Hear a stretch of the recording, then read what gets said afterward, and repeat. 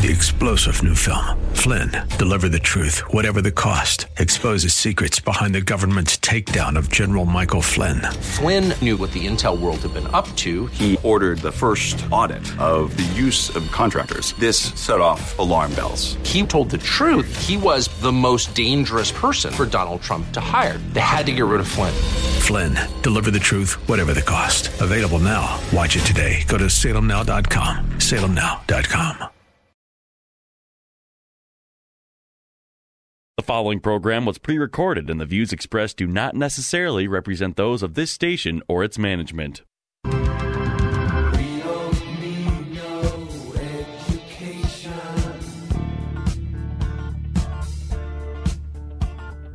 We don't need no thought control. Get ready to take notes because school is now in session.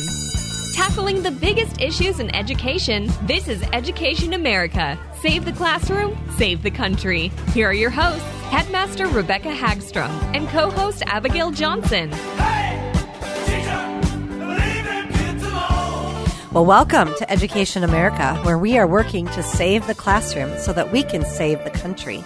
Join our conversation. K-12 education is the playing field where the battle is on for the future of our country. And as the 16th President Abraham Lincoln succinctly stated, the philosophy of the schoolroom in one generation will be the philosophy of government in the next. And I'm without my wonderful host, Abigail, tonight. She is home with sick children. So we wish Abigail the very best as she nurses her children back to health. But we are very excited because we have a special guest on in our studio, Gina Hinderer. And Gina is a loving mother of four who married her high school sweetheart, which is, so sweet.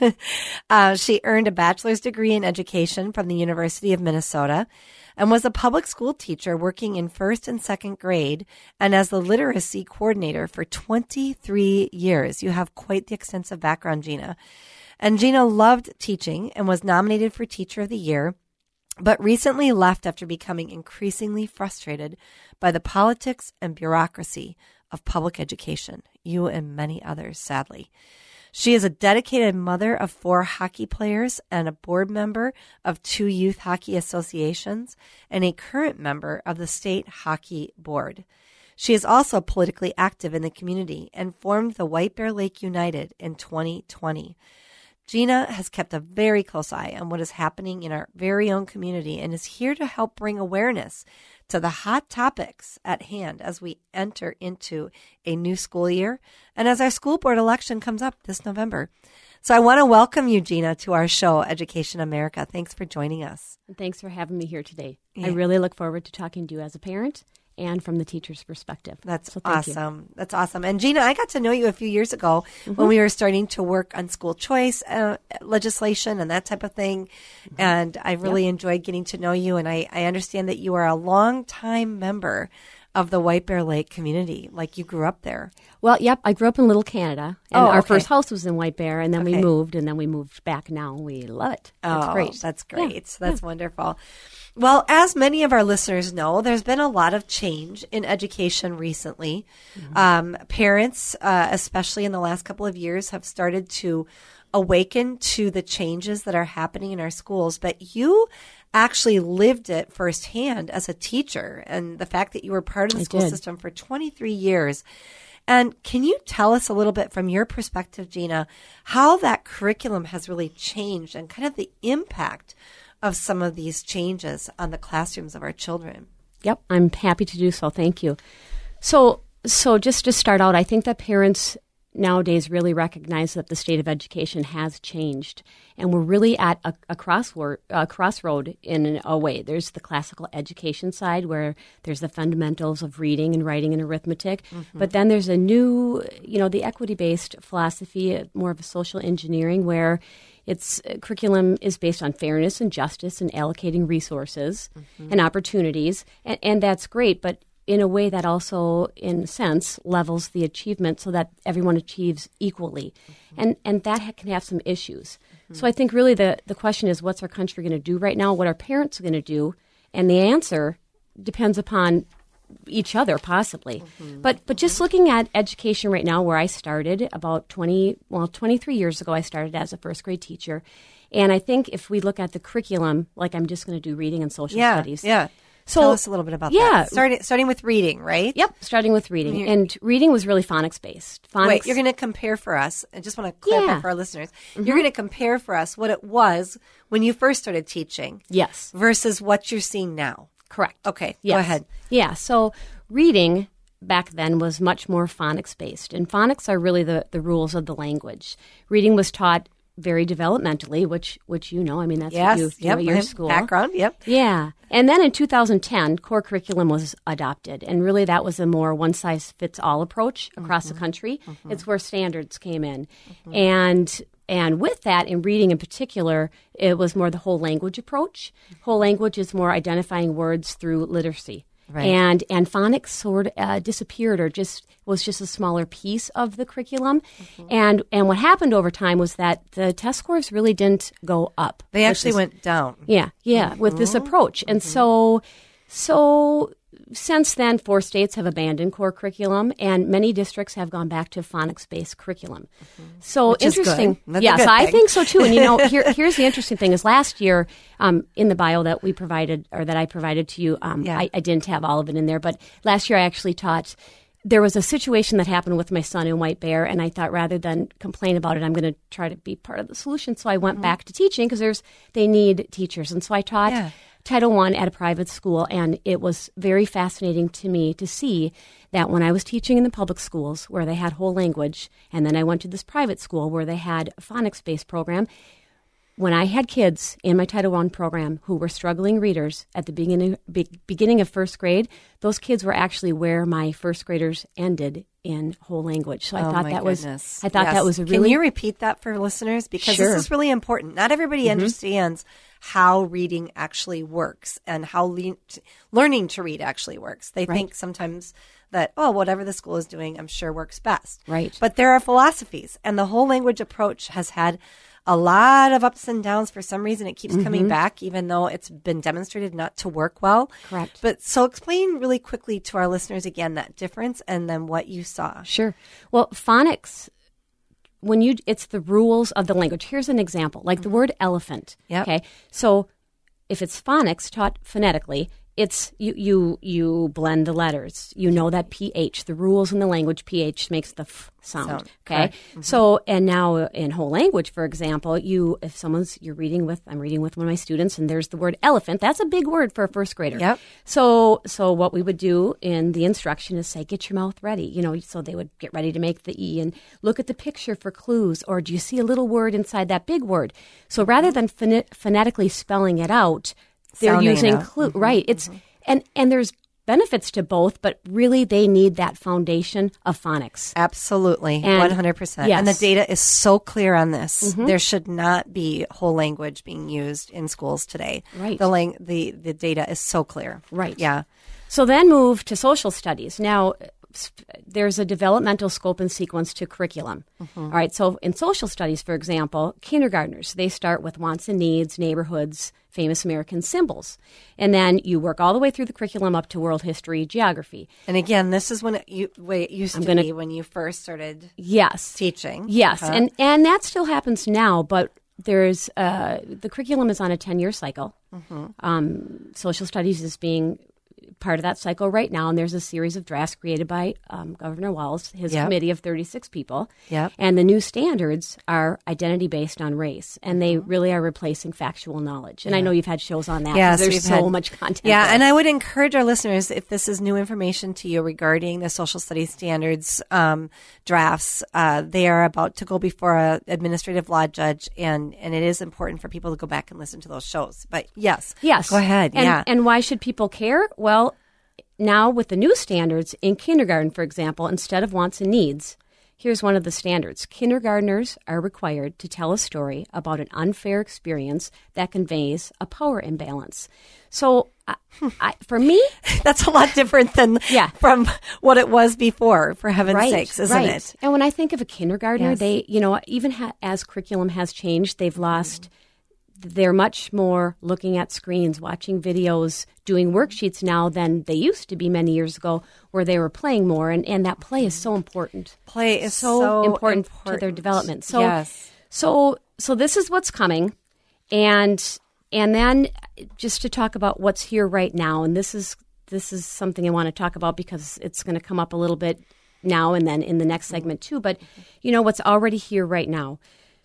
Teacher shortages. The school boards have changed. They've changed open forum, so parents don't have a voice. Yeah. I think almost everybody has experienced the pronoun situation where the teachers are putting the pronouns at the end or asking kids to identify themselves in their school introduction as to what their pronoun is. And that's not coming from the teachers so much, though. That is coming from where? The administration? Is Yes. it coming from the state? Where is that coming from? The state, Yeah. the administration. And interestingly enough, Matamidi parents actually said no. We don't care what your pronouns are. And so it doesn't happen there as often as what I've heard. Interesting. Actually, Abigail had said that the other day. They have the ability to influence then the outcome of the administration, which is nice because sometimes, parents think, well, I can't change anything. But in this case, it sounds like they were able to make some modifications as to how their kids were going to be learning in class. That's a good thing. Right.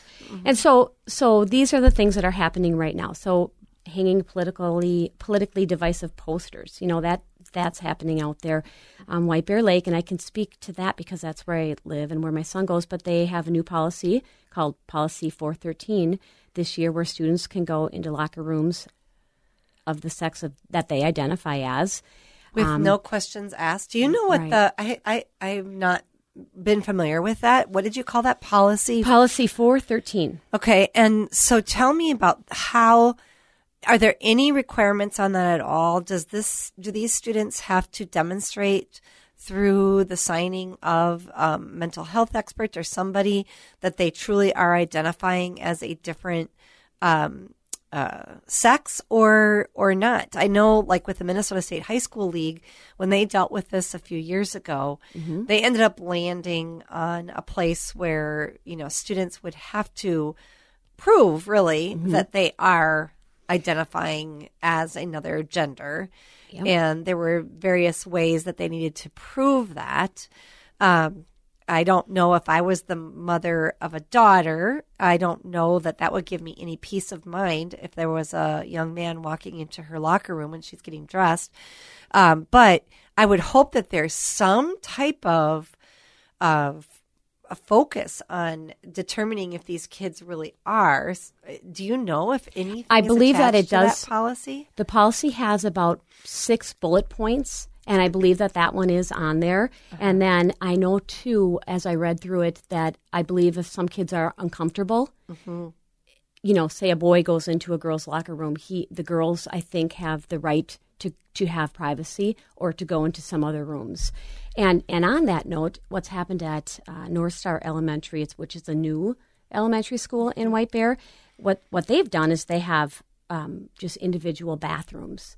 And that can be a good thing, but it's an elementary school. Right. So what happens when a little one goes in there, maybe gets locked in? Right. And actually what's happening is that the boys, some of them haven't mastered the art of aiming. And so they really have had that issue. That is there. hilarious. So what you're telling me, is that they made the individual bathrooms, and so they're not like separated into boys and girls. Unisex. So that means a boy could go into a girl's bathroom because they're unisex. And I never even thought about that they're very messy then. Because there's not urinals. Yep. They didn't use urinals? Did they and not? I don't think urinals are in there either. And that's part of the problem. So I know that's something that has happened. And yeah, interesting. That's happening right now. Interesting. Okay, I'm just going to take a pause here for just a second here, Gina. We are talking with Gina Hinderer. She is a 23-year veteran in the public schools and is sharing with us some of the changes that she has seen from when she first began her teaching career 23 years ago to what she's seeing today. And the impact that's what she's trying to share with parents is the impact that's really having on our children's education, because if they are, basically learning from the perspective of whole language versus phonics. If they are, rather than looking at a traditional social studies curriculum, they are now, I think the standard that you read for us, Gina, was a kindergarten standard that said, give examples of power, a power imbalance in your life. And I'm thinking, well, for kindergartners, that could be their own parents. I mean, really, what are we setting up here? We're setting up a dangerous precedent if we're trying to point out power imbalances to kindergartners. I mean, by all means, they need to have an adult that has obviously more power than them to be able to take care of them. So you are listening to Education America as we are discussing the ongoing changes in the classrooms here. So you were sharing with us some examples too of how the whole LGBTQ movement has had an impact on schools, and in one certain district that I think you're familiar with, they've created a new policy where boys can enter into a girl's locker room if they identify as a girl, and vice versa. And how they tried to maybe then solve that in a new elementary school where they went for just unisex bathrooms, but then they're finding that the problem with that is little boys, as we all know, I'm a mother of 4 boys. They don't aim very well when they're that age. And what a practical problem to have on your hands then. Trying to solve one problem, you come up with kind of another. But all this to say, these are not the public schools that they were when you first started teaching 23 years ago. Right. Another thing I know you mentioned to me, Gina, before the show began, is that you're seeing a lot of changes in the discipline. You mentioned that there's a lot of emphasis now on diversity, equity, and inclusion. And that has been the big push of the last couple of years. It's actually been around for a while, but it really came to light more after the killing of George Floyd and all of the movement to, obviously rectify that. And so can you talk to us, though, about some of the negative consequences of that, though? Are we really helping the diverse minority groups by lowering standards for them on behavior and expectations and grading and coursework? And obviously, I don't believe we are helping them. I always believe that the best thing to do is to hold people to a high bar and help them achieve it. So tell us a little bit about some of the discipline changes that you've been seeing. Sure. I think what I'm going to do is I belong to a group of teachers, and these teachers all don't necessarily agree with what's happening, but they really, their hands are tied because they're scared to say anything. They don't want to lose their job. And so one of them had sent something to me, and I think what it does is it sums up discipline right now really well. And if you don't mind, I'm just going to read what she wrote. Sure, go ahead. She just says that in her school, they do conscious discipline, which is a very popular approach right now. It's called conscious discipline? Conscious discipline, yes. Yes, but she said she doesn't drink the Kool-Aid. She has rules and natural consequences in her classroom. And she said, and I think this is really a good point, she said, this is a parenting problem first, a society problem second, and a school problem last. She said schools cannot win a battle against standards set by an entire society. Right. They're already battling their own school culture and society. And it says it can't be fixed until America wakes up and stops making it okay to be disrespectful, to be violent, okay to commit crimes, okay to go to school and cause chaos rather than learning. So she believes that it's way bigger than schools, and I agree. True. Yes, I totally it's really agree true. with her. Yeah, the schools are just reflecting what the culture is indicating. Boundaries are so important. Just rules and then consequences and then accountability. If you do something, this is what's going to happen. It happened because of your choice. Right. So, well, a lot of the people that are pushing these policies on schools and on our culture, Gina, it's interesting. I bet if you ask them how they raise their own children, they have rules and boundaries and expectations. And so what's good for your own children is what you should assume is good for other children. There shouldn't be different sets of rules because you're thinking you're helping a different group. Yeah, I agree with that. that teacher. That's very well said. And one teacher in a classroom can't overcome a whole society. No, and I think too, so another thing that I did is I was a literacy program coordinator, and I worked in St. Paul. It was a contract job. And I remember one time watching just chaos happening, and I was trying to manage these kids, and I said to the teacher, are you going to help me? Let's fix what's happening right here. And she's like, it's out of control. It's beyond my control. What? And she was just going to let it go. Yeah, and she said, you know what? I'm going to retire soon. It's a battle that she just wasn't willing to do. And those teachers need support. Oh, my You know, goodness. they need support. They really do. Well, So- and this is the problem, because the tools of controlling a classroom are being taken away from them. Right. I have interviewed, and I've actually shared this on air before, I've interviewed teachers coming out of a public school setting where they have told me that the policy of the school is that if a child is having a tantrum in the classroom, because, now they're trying to intermix all of the children, even with EBD and that type of thing, into the mainstream classroom, that if a child has an emotional tantrum, they are supposed to exit the room with all the other kids. Don't remove the kid having the tantrum, but remove all the other kids. Well, talk about an interruption in learning. Yes. And I have heard this from multiple teachers coming out of the public school system. And when we treat teachers like that, of course they're going to give up. Of course they are. Of course they're going to leave the field in record numbers like what we're seeing right now. Right. And we just covered that on a show a few weeks ago. And I hope our listeners go back and listen to that. Gina, you had talked a little bit about the stats on enrollment in the public schools and kind of how that is trending. I think everybody I do have some knows. really good stats. Yeah. Yeah, I'm Talk happy to about share those. that and on the teachers quitting their jobs and that type of thing. Okay. So according to the Minnesota Compulsory Instruction Compliance Report, this is some interesting data. In 2019-2020, there were 1,000 homeschooled children. Then from 2020 to 2021, it jumped up to 30,955 homeschooled. So it doubled. It doubled. Wow. Yes. That's incredible. And then, the pandemic hit and there was distance learning. From 21 to 22, the numbers dropped to 27,801. However, what's interesting is that private school enrollment has gone up.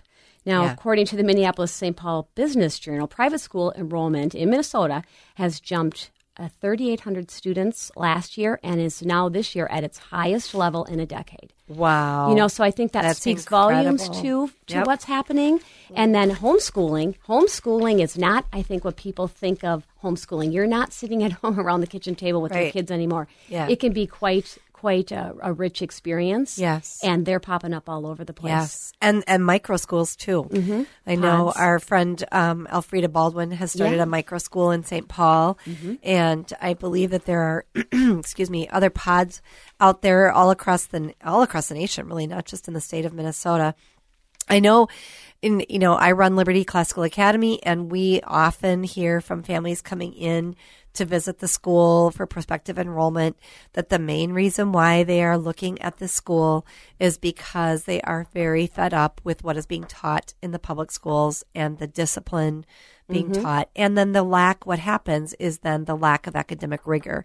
Because with all the emphasis on DEI, there's only so much time in the day. And if you're going to approach every subject from that standpoint, and that's your number one goal and emphasis, then academics are sure to suffer. And that is what we're beginning to see in the test scores. And of course, the year of being online, or the 2 years in some cases for some kids, has decimated the test scores for kids. Do you have some data on some of that or not? Don't worry if you don't. I just know that there has been a huge... I do have test score. A huge decrease in the testing scores for the kids in both the math and the reading in Minnesota, but really across the whole nation. It's really a shame that the schools got shut down for so long. So the national report just came out, National Report Card, and it is unprecedented drops across the country. Yeah. The average score of a 9-year-old in 2020 declined 5 points, and in reading 7 points. Yeah. It's the largest decline in reading since 1990 and the first ever decline in math. Wow. So in Minnesota, Math proficiency went from, in 2017, it was at 57.6%, and now it's 44.8%. Yeah. In reading, it went from 59.3% proficiency to 51.1%. Now, here's an interesting thing. I'm just going to read this. This is from my teacher group, too. Okay. They wanted me to... They blame the lower test scores on no other than our government and the lockdowns and the masking. 100%. Dumbing down the curriculum. Yeah. And it's not the kids. It's not the teachers. It's what's happened. Yeah. Yep.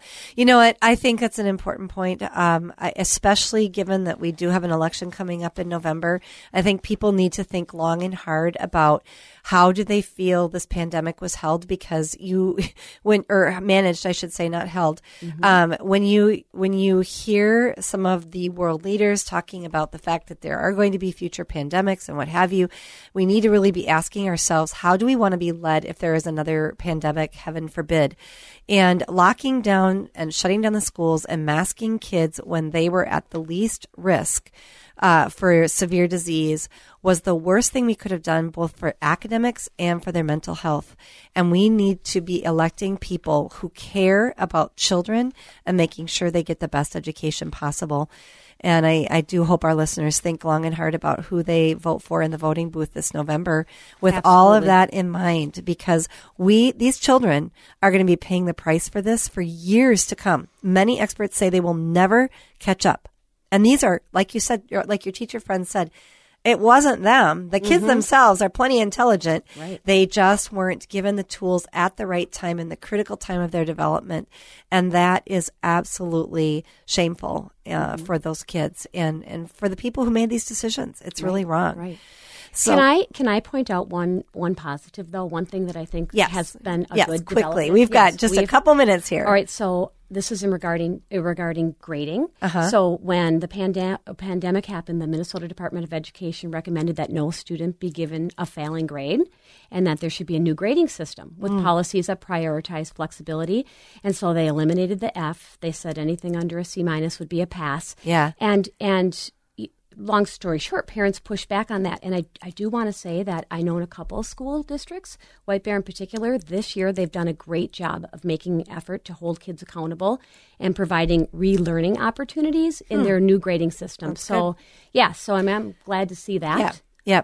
So when you say they're providing new learning opportunities, but they didn't change their policy, you still don't get Fs in that district? Actually, they did go back to, at least in White Bear, they went back to A, B, C, D, and then no Fs. They'll do an I, an incomplete. Yeah. But then they provide opportunities for the students to relearn. Good. So, well, on that positive note, it is nice to have one positive note today.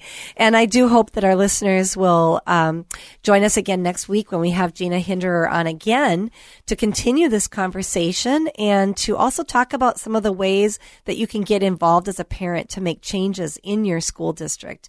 So thank you, Gina, for being in studio with me today. Thanks for having me. Thank you to our listeners. And I hope that you will listen to this podcast or any other podcast at SaveTheClassroom.com and follow us on Facebook and Twitter and Instagram. And we'd love to hear from you as well. And we hope that you'll join us again next week at Education America on AM 1280, The Patriot. Have a good night. Thank you.